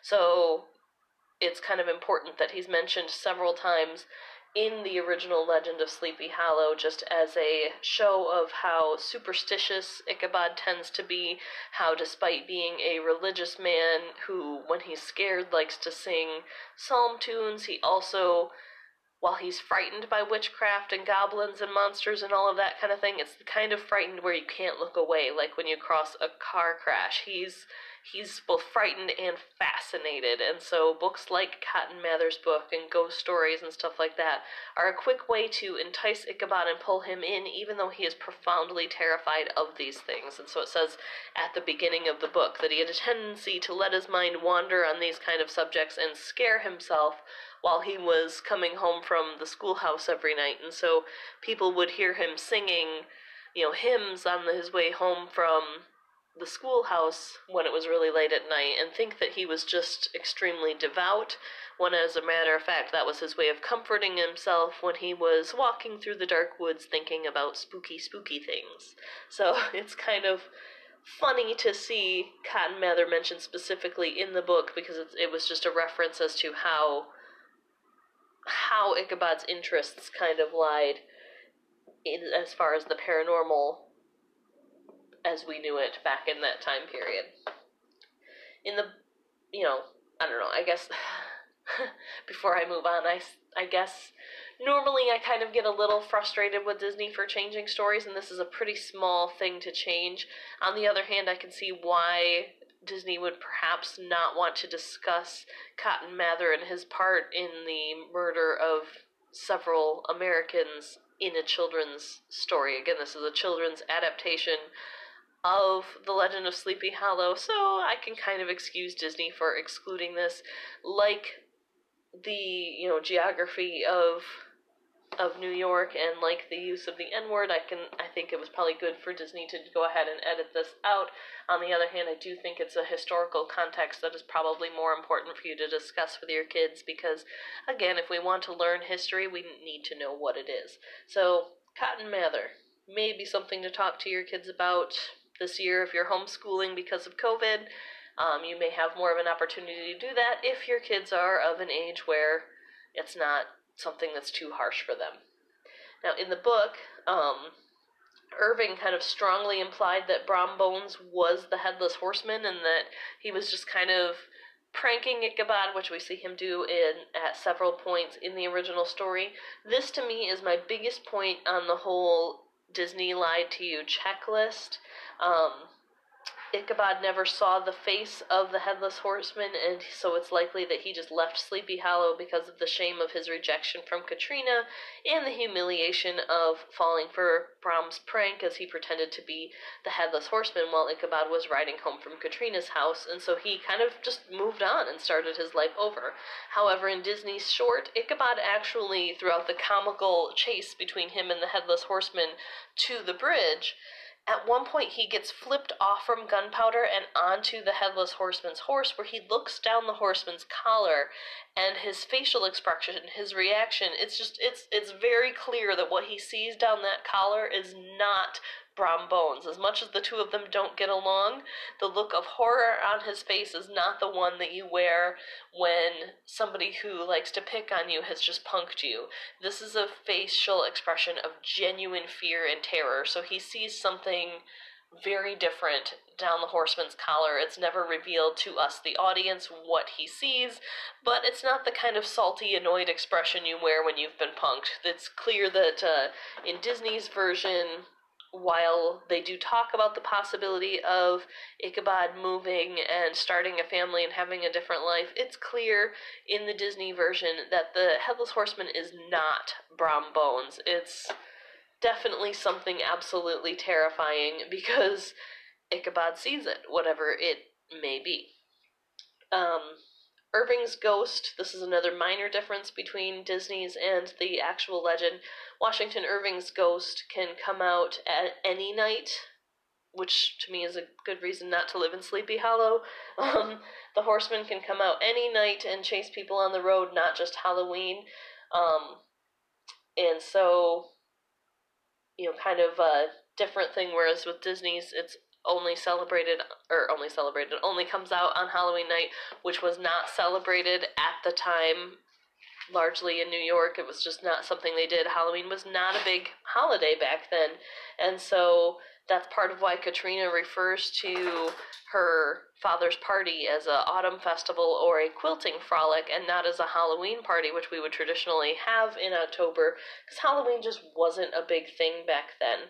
It was a quilting frolic. So by Disney restricting the Headless Horseman to only be able to come out and chase people around on Halloween is another big difference from Washington Irving's book. I think it's a pretty huge difference, because if you're, going to be haunted by something one night a year, you can just stay home. But if it can come out any given night, that makes your life a little more complicated, right?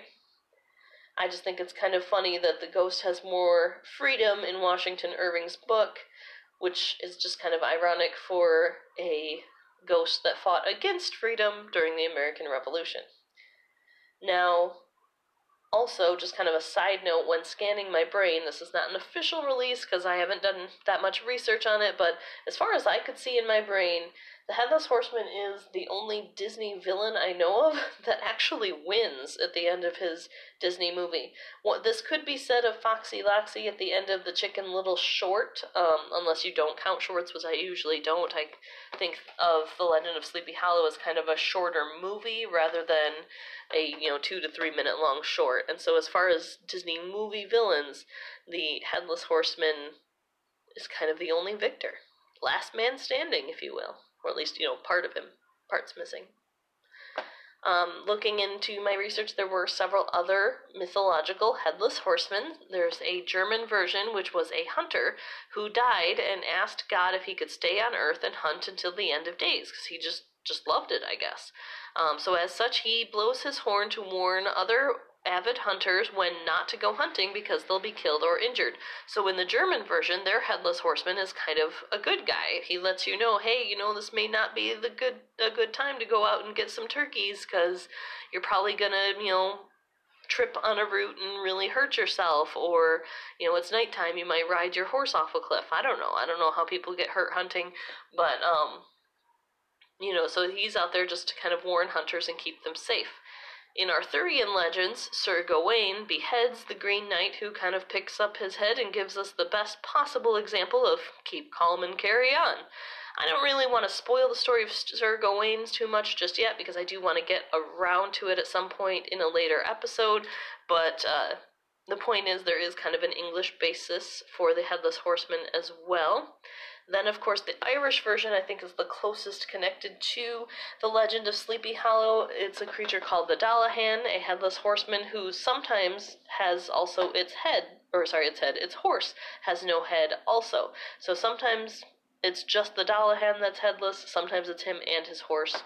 He carries a whip made out of a human spine, which is horrifying, and if he calls your name, you die. I think I'd rather have him call my name and just die quickly than have to see the whole human spine thing. That's gross. That kind of freaks me out. This story was pretty popular in Ireland, and it spread from Ireland to Scotland to the Netherlands, and the Dutch are thought to have been the ones who brought the story to the US. Since the legend of Sleepy Hollow stars mostly Dutch and German characters, this is a pretty interesting connection. It's not overtly stated that the Headless Horseman is based on the Dullahan, and he tends to carry a sword rather than a whip made out of human bones, but it is kind of interesting connection to see that it did kind of cross the Atlantic with the Dutch, and that Sleepy Hollow is supposed to be, a Dutch settlement. Now, as for the horseman himself, he was supposed to have been a Hessian soldier, and the Hessians were Germanic mercenaries hired by the British to fight in the Revolutionary War. Since their princes were paid for their services and not the Hessians themselves, they tended to be very, very underpaid, and therefore would often raid the areas where they went doing their mercenary thing, especially since New York was seen as a particularly patriotic place back then. Get my alliteration for the day, particularly patriotic place. So, just as kind of punishment to the citizens who wanted to be, their own nation, and as a way for them to actually get paid for their work rather than just their prince being paid for their work, they tended to very brutally raid and tear apart any area where they were hired as mercenaries, and they just kind of strip all these lush, fertile farms bare, just down to the bone, to where there was really nothing left for the farmers. Thus, they received kind of a reputation for being really, really brutal. They were incredibly disliked in the New York area, and so it makes sense that they would kind of be one of the bigger villains of this story, and that they did kind of gain this kind of notoriety of, just becoming kind of a catch-all boogeyman in the area at the time. Next is the teacher, Ichabod Crane. He's described as a Connecticut Yankee. Now, since I've moved south from Michigan, I've been told that I am not a Yankee, I am a Midwesterner, and I was told this as a compliment. Literally the exact words were, well, thank God you're not a Yankee.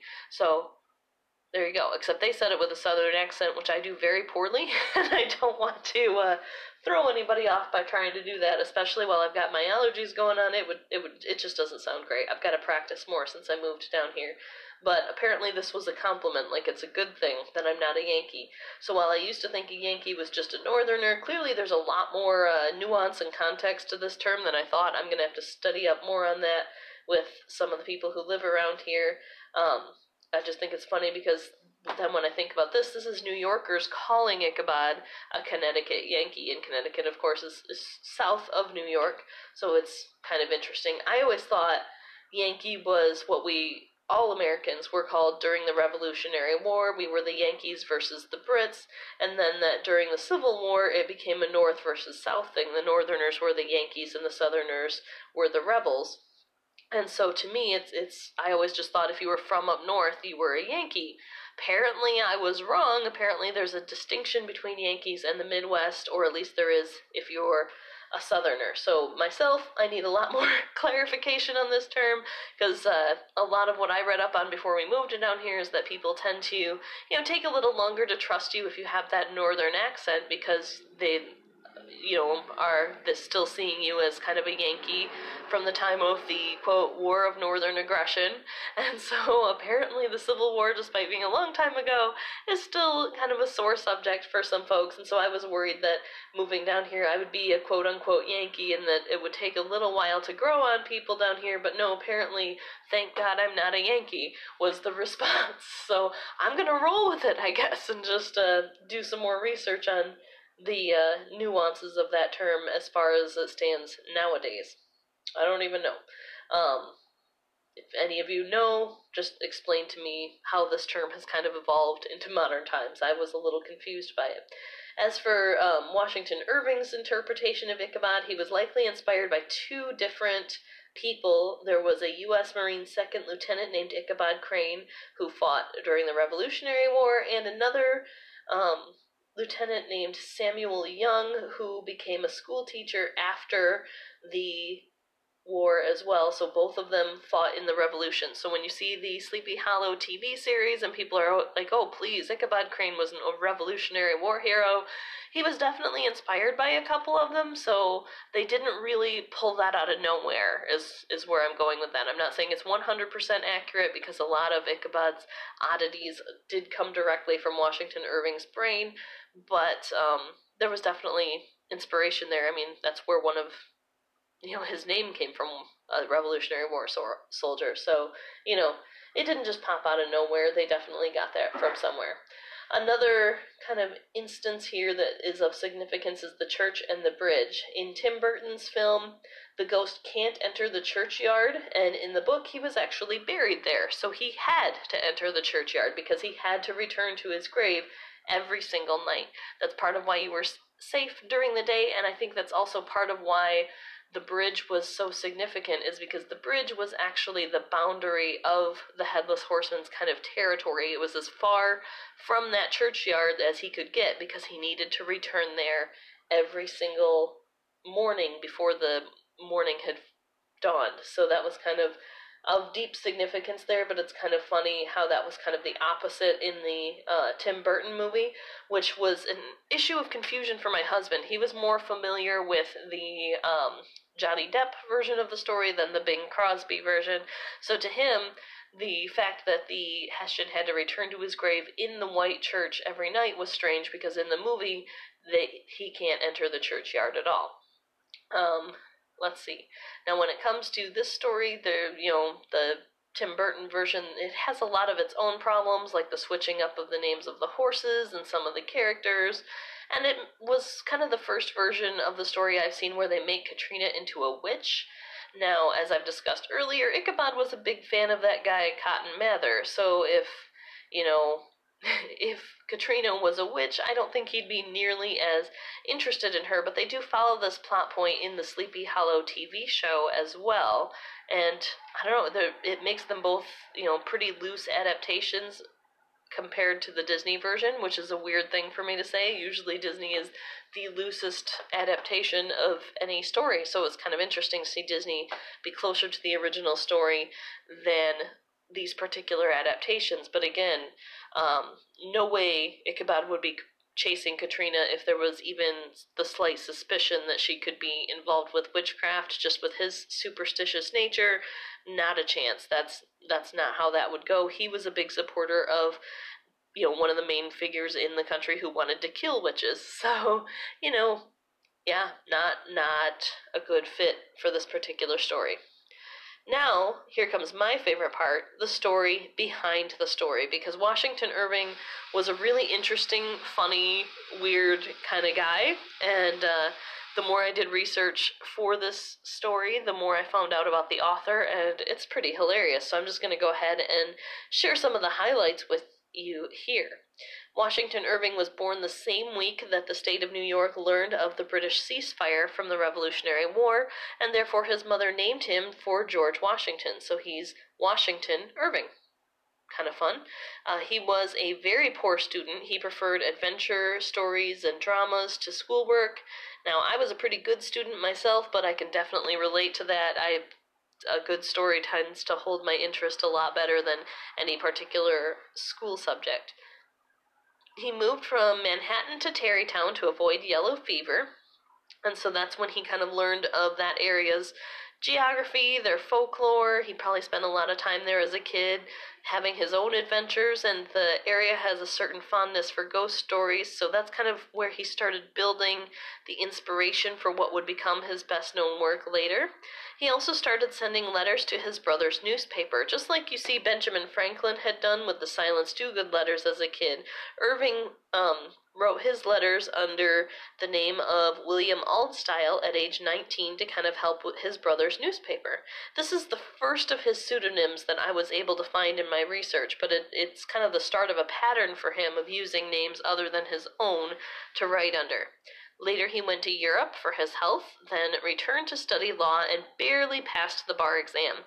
He created a literary magazine called Selma Gundy, where he wrote under the name William Wizard or Lancelot Longstaff. He specialized in lampooning New York society. I think if you're going to lampoon New York society, you should probably choose names that are not so obviously fake names, but who am I to criticize? It was in this magazine that Washington Irving himself was actually the first person to call New York City Gotham City. So all of you Batman fans out there just went, squee! Because that's where Gotham City comes from. So it's probably another thing that is pretty famous about Washington Irving without it being famously Washington Irving who did it. It's kind of interesting. In 1809, he completed A History of New York from the beginning of the world to the end of the Dutch dynasty, because that title rolls right off the tongue, doesn't it? This was a totally fictional, satirical history made to be a comedy from the perspective of a historian called Dietrich Knickerbocker, who was a whole second identity for Washington Irving rather than just a pseudonym. He placed a series of missing persons ads in newspapers looking for Dietrich Knickerbocker, an old historian who went missing from his hotel room in New York City. Then he placed a letter from the hotel's proprietor, again, fake hotel, fake proprietor, so this is a whole nother pseudonym for him, informing readers that if Knickerbocker did not show up and pay his hotel bill, he would publish the manuscript that the historian left behind in the hotel. People followed the story with great interest and even offered a reward to find the historian. He was going viral before going viral was a thing. Oh, I flipped my page here. Here we go. Irving then books don't care, you can't punish them. He then published A History of New York under Knickerbocker's name, and it was a massive success. He also he was also the first magazine editor to publish a poem that would become the Star-Spangled Banner. It was called The Defense of Fort McHenry by Francis Scott Key. So he was kind of the first one to put our national anthem out there. And in other words, it's just kind of another way in which he was way ahead of his time. Later, he went to England to salvage his family's import-export business and to work, then sent back stories to his brother Ebenezer. Yeah, people actually named their kids that, in New York, and had it published as A Sketchbook of Geoffrey Crayon Gentleman. The first collection had Rip Van Winkle and was very successful. It was released in 7 installments between 1818 and 1819. The Legend of Sleepy Hollow was in the 6th edition here in the U.S. Then he settled back down in New York to write his biography of George Washington. So, The Legend of Sleepy Hollow was written by Dietrich Knickerbocker and found by a hotel proprietor and published by Geoffrey Crayon, all of whom were actually Washington Irving. How fun is that? The story is kind of about the end of courtship and gallantry, the end of a time when men were men and women were women, and courtship was a chess match. The romance is actually more of the plot point than the ghost, who is really a device to sort out the whole thing. And Irving openly states that a woman is more troubling to men than any ghost or goblin. So, I guess that makes Katrina the real villain in the story? I don't know. If you liked the story and would like to hear more like it, you can tune in onto my program every Friday on your favorite podcasting platform. You can help contribute and keep the podcast running at patreon.com/southernfried, where if you become a member, you'll gain lots of extra content, which will be accessible right there from Patreon. You can contact me at southernfriedstorytime@gmail.com. You can check out my channel on Rumble. You'll also find me on Facebook and Twitter. So if you can support the podcast, I really do appreciate it. It helps me kind of keep things running every single week and helps me add more extra content. However, if you can't contribute financially, please subscribe, like, and help me beat that big tech algorithm.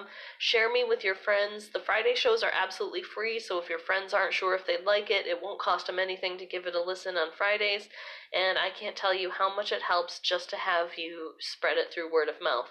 So, just kind of help me in that way if you can, rather than financially. I know a lot of people are kind of having trouble getting back to work and everything because of the virus.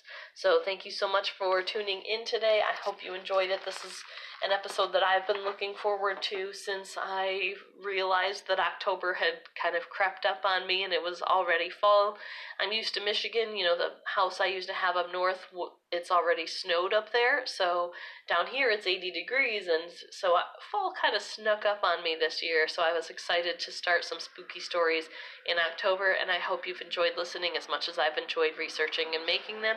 Have a wonderful weekend. Hey everyone, I just want to pop in real quick and apologize. I had a message from one of my fantastic listeners that I'm actually really, really grateful. They let me know that some of my Friday recording for my Halloween episode actually didn't record, or it recorded silently or something. There was some kind of error with my recording equipment, and so I'm going to go ahead and re-record the second portion of my show from yesterday. I do feel pretty bad that didn't go through very well for you, so we're going to re-record it, and hopefully it turns out this time, because to me, that was kind of the climax of the whole episode, and to have it be gone was not much fun.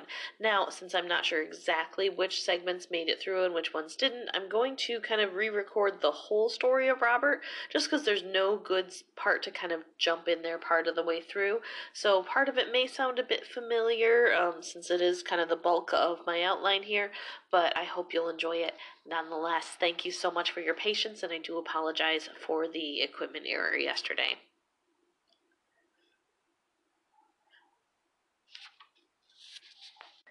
I first heard this story from my parents when they took a tour of beautiful Key West, Florida. Those who've listened for a long time know that I am from the frozen north, but my family has a close bond with Florida that is as much a part of us as our own blood. It's a place where my family connects to each other so much that it feels like a relative that you wish you could see more of. Florida, and perhaps especially Key West, is and has been the home of many glorious creative eccentrics and adventures, whether you have wrestled with the works of Ernest Hemingway and the Tennessee Williams, or smiled at childhood stories from Shel Silverstein and Judy Blume. This place seems to spark the fire of great imaginations. Maybe that's why it's so beloved by Jimmy Buffett and Walt Disney. It has a rich, thick, dangerous, and beautiful feel that you can only find in places like New Orleans, and which was another Disney favorite, and St. Augustine and Savannah, a place where you can feel the lives that have been lived and lost. Just as deep, untouched forests feel that they may be home to fairies and unicorns, these places also feel that they have some sort of magic, a dark, dangerous, adventurous magic that will always lead to trouble and treasure, or both. It's just that kind of magic that dwelled in the artist's house on Eaton Street. These are the facts as I was best able to assemble them, but the story varies from source to source. Thomas and Minnie Otto lived a comfortable life of affluence in their home in Key West, Florida. Their third and youngest son, Robert Eugene Otto, or Gene for short, had just received a doll from his grandfather who had just returned from a trip to Germany. The doll was hand-sewn by the Stein Company and was likely a jester or a clown or something else in a store's display window rather than a regular toy store item. The doll was about the same size as the 4-year-old, and the two even bore a resemblance to each other. Gene gave the doll his first name, Robert, and the two were inseparable. When Gene ate, he would sneak Robert bits of food. When he bathed, Robert sat on a towel nearby. Sometimes they even dressed alike. Gene also had a devoted nanny from either the Bahamas or Jamaica, and by all accounts she loved him very much.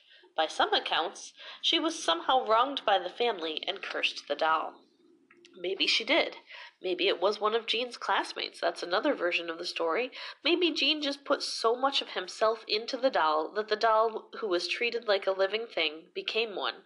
Or maybe all that happened was the Otto's way of explaining their quirky, imaginative, unusual child. Go ahead. Take a guess. Your guess is as good as anyone else's. It started with the voices. The Ottos would hear Robert talking to someone in his sweet little child's voice, and then he would in turn be answered by a completely different, deep, gravelly voice. But when anyone would enter the room, they would find only Jean and Robert. One day Minnie heard Jean scream and beg her to save him. When she reached the door, it was locked from the inside. In the room she could hear screaming and slamming and chaos. When she was finally able to break open the door, inside she found the room destroyed. Jean sat curled in a ball in the corner of the room, surrounded by a mess. Robert sat on the bed, glaring at the boy. Jean looked at his mother, looked at the mess, and insisted, "Robert did it." Robert did it became a constant mantra in the house. Broken toys? Robert did it. Mysterious mess? Robert did it. Shredded clothes? Servants locked out of the house? Upended furniture? Robert did it. Every time the disturbance couldn't be blamed on Jean himself, the staff was blamed, often fired. Visitors claimed the doll's facial expressions would change. They would hear tiny footsteps wandering upstairs. He would be placed in one room and found in another moments later. People walking by the house would see the doll move from one window to another to watch them. Finally, other family members tried to intervene. Jean's great-aunt said that the doll was cursed and they needed to get rid of it. Seems fairly obvious to me. Robert was taken from Jean and moved to a box in the attic. That night, the aunt was found dead in her bed in the house. The official cause of death was a stroke, but the Ottos took the hint and returned Robert to Jean. Jean grew up and studied abroad for his art. In Paris, he met Anne Parker from Boston. She was a concert pianist who majored in homemaking and was on tour in Europe, so she played piano for the King of England and made an amazing key lime pie. Sounds like my kind of lady. I'll include a link to her recipe in the description of the podcast. She was the featured entertainer at the Rockefeller Center's Rainbow Room, but eventually Minnie Otto became ill, and she and Jean moved back to Eaton Street to help. When the Ottos passed away, Jean and Anne took over the house, and soon Robert became a staple of their day-to-day. No mention was made of Robert while Jean was abroad, but once he moved back to his old house, old habits returned. Again he took the doll with him everywhere he went, wearing that same sailor suit Jean himself had worn as a child. He even had a special chair right next to their bed so that he could be right next to Jean all day and all night. Needless to say, Anne was not thrilled. She and Jean began to fight about the doll that he shared as much as, if not more, devotion for him than his wife. Eventually he caved, and Robert was moved back to the attic. Still the couple could hear him walking around and giggling. Again, people walking past the house would see him move from window to window, and despite being locked in the attic, he would often be found downstairs in his favorite rocking chair, watching the world go by the windows of the artist's house. Rumor has it that the constant struggle cost Anne her mind and eventually her life. While I could not find any actual cause of death for Anne, she passed away about 2 years after Jean, so I wonder how much of her alleged insanity came from Robert, and how much came from grief, and how much was made up for the sake of a spooky story. As in any decent story, after the Ottos were gone, a new family moved into the artist's house on Eaton Street. They had a little girl who was excited to find a brand new doll. Until the doll started to move around the room. The girl would scream and hide from the doll, and they would find it looming over her, much like Jean before her. The girl claimed the doll attacked her and even tried to harm her, a claim that she maintains to this day now that she's an adult. Robert was again banished to the attic, where he giggled, walked around, and frequently escaped to make messes. One night the new owners could hear laughing and moving in the dark. When they turned on the light, they found Robert at the foot of the bed with a kitchen knife. This was the end of the relationship between Robert and the artist's house. The family gave him to the East Martello Museum, where he still causes trouble. Cameras often become inoperable from the moment a tourist tries to take a picture of Robert until they leave the museum. Tourists who fail to show the doll the proper respect are said to become overcome with a feeling of dread or nausea. Some who earn his wrath have continual bad luck until they write a note of apology to the doll, like people who have had to mail back their volcanic rocks to Hawaii because they stole the stone and incurred the wrath of the volcanic goddess Pele. Rumor has it that George W. Bush even wrote a letter to Robert when he took office, asking him not to cause trouble during his administration. Psychologists would tell you that Robert the doll, much like the Chucky doll that was based on him in Child's Play, bothers us for the same reason as Pennywise the dancing clown. The uncanny valley. This is a term for the unsettled confusion that happens to our brain when something looks human but isn't. The more similar the features are to those of an actual human, the more they trigger this kind of glitch in our brain. Just as a clown's makeup in contrast with its actual facial expression gives us pause, our minds are driven to seek faces. Even the blurry vision of an infant is drawn to anything that looks like facial features. So when something throws this instinct just a little off and gives us a sense of danger or unease, our bodies try to warn us that we're being tricked, even as our conscious mind knows that we're just looking at an innocent toy. But was Robert an innocent toy? Whether you believe the doll was indeed haunted, cursed by voodoo, or given a dose of life from a child's obsessive love, or simply the scapegoat for the quirky behavior of a creative child who grew up to be an equally quirky and creative man, Key West is no stranger to quirks, creativity, or hauntings. But the fact that Robert's legend has reached so far and wide is very telling, as is his ability to inspire other haunted doll stories. Living doll stories are all over the world, possibly because of the uncanny valley. Daruma dolls help grant New Year's wishes in Japan. Vasilisa the Beautiful used a doll blessed by her mother to escape the Russian witch Baba Yaga. Robert is a decidedly more menacing version of the living doll, but as these creatures keep popping up, we have to wonder why. I chose both of these stories for Halloween because they're both stories that have been sticking in the back of my brain for decades. Last week's hero, Ichabod Crane, could probably relate to something that frightens and fascinates me at the same time. The Ring scared me long before I had ever heard of Okiku. It took two innocent joys in my life, TV and children, and twisted them into the forces of evil. It was this twist of things warm and comforting into something terrible that gave me the nightmares for years. I was not afraid at all when I watched the film. It was later, when my mind explored it, that it dug more deeply into me. So deeply that when the third movie in the series came out a few years ago, the previews alone were enough to send me into a tailspin of the old nightmares, even in my late 20s. Monsters and murders don't scare me, but the betrayal of turning something sweet into something demonic shakes me.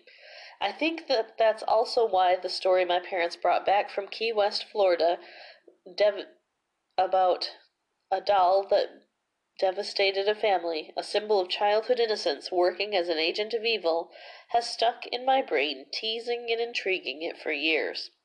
Robert hasn't made me lose as much sleep as The Ring, but both are stories that I can't seem to let go of, especially one that, like Bram Stoker, Dracula, or The Legend of Sleepy Hollow, tend to draw from real names and places. If you're a holdover from my previous podcast, you know that I love a good story, and when bits of that story are real, I tend to get in a little deeper. So, while creepy kids and dolls may not give you nightmares, I'll hope you'll excuse me if I skip the antique doll section of the local museum. I need my sleep.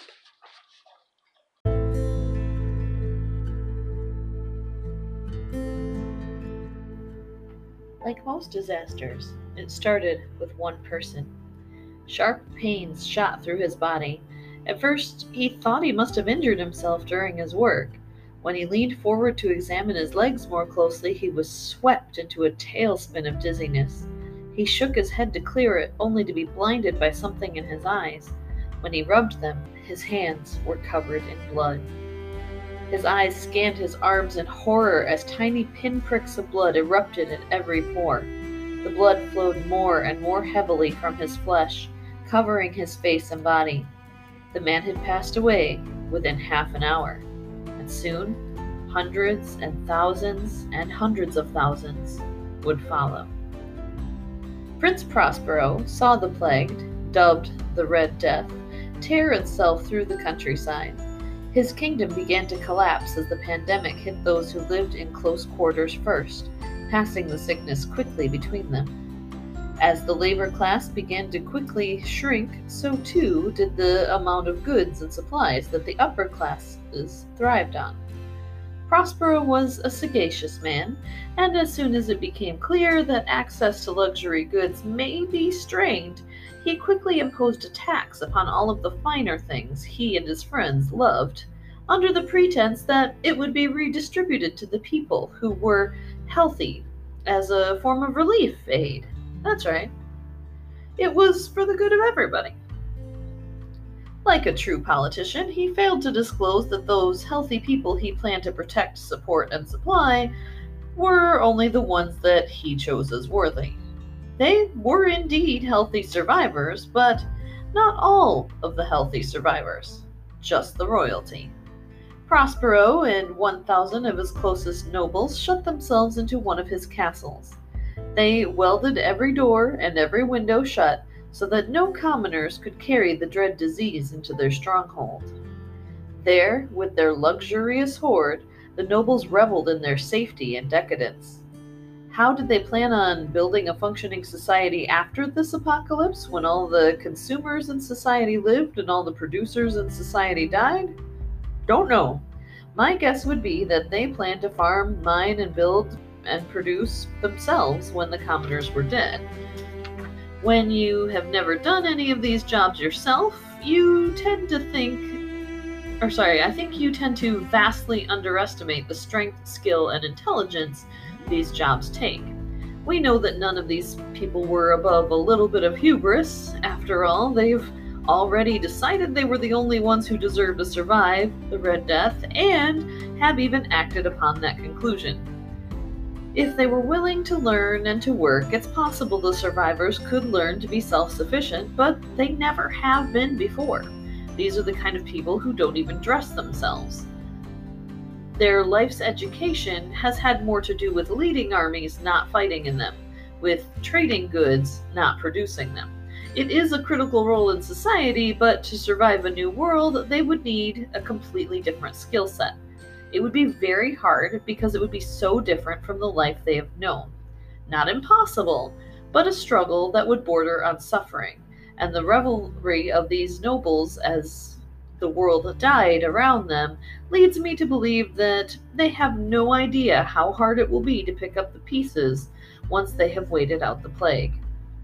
Whether to distract the nobles from death or from the struggle they would surely face afterward, the prince threw a masquerade ball that was to last for days. He commissioned 7 special rooms to be decorated for the mask to take place. One room was blue. It was painted blue with blue drapes and blue furniture. It was even lit by a blue lamp, casting the room in an azure glow. This pattern followed with rooms that were purple, then green, then orange, then white, then violet. Only the last room was different. This last room was decorated in black, with deep black drapes and ebony flooring. In this room, an ebony clock stood, and every hour sounded an alarm that could be heard through the entire castle. This room was lit by a deep, heavy red glow from a blood-red lamp, making it appear as though the room was drenched in bottomless gore. Because of the ominous nature of this room, very few guests could bring themselves to spend time in it. Every time the dark clock marked the passing of another hour, whenever it did, the orchestra would stop, the dancers would halt, and all would be silent until Prince Prospero bade the revelry continue. Other than this brief, dark reminder of the terrible events outside, the party was joyous, a celebration, until midnight. While they were having their moment of silence, Prospero noticed something disturbing. A man in the crowd was dressed in a blood-spattered funeral robe and a mask that mimicked the blood-stained visage of the bodies of a Red Death victim.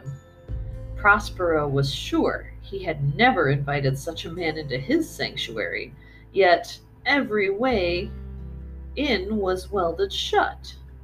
The prince was so infuriated by the intrusion and the tasteless costume that he chased the man, demanding his identity so that he know who he should hang for this offense. In a blind rage, he pursued the cloaked man through each of the colored rooms until they hit a dead end at the bloody room. The prince drew his dagger and rushed at the intruder, but when the Red Death turned to face him, Prospero let out a painful shriek and collapsed to the ground, dead, with blood oozing from each of his pores.